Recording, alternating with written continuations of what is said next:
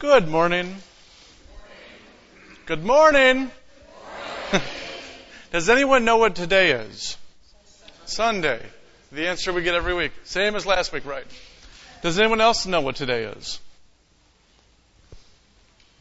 Well, I'll tell you what today is. It's finally the season of common time, which means we're going to be seeing a lot of green for a lot of weeks.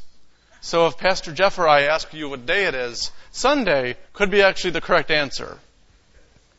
So who was listening to the first reading? Well,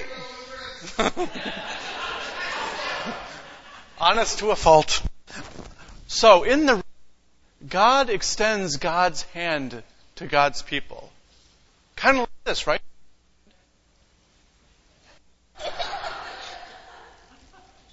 No? Good to meet you, sir. No. In the reading, God willingly. Now can you shake my hand?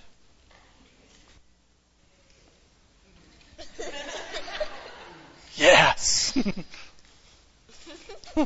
No? Thank you. So in the first reading, God extends God's hand to God's people after they've been rebellious and misbehaving. Have you ever done that? Misbehaved and been rebellious? No?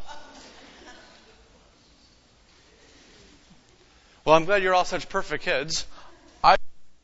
You know of a time in worship when we also extend hands to each other? Peace. Do you know what that symbolizes? Peace. Literalist. And at the same time, extend to everyone who's here, be it visitors, be it people who've been years, be it anybody. So do you want to share peace with each other in the small group right now? No? I think we should. Peace. Peace? Peace? No? How about a high five? No? Oh. All right, everybody. Shall we pray together, though? Sure? That's a good answer. All right. Do you want to repeat after me? Dear Jesus, thank you for always extending your hand of peace and love throughout the world. Amen.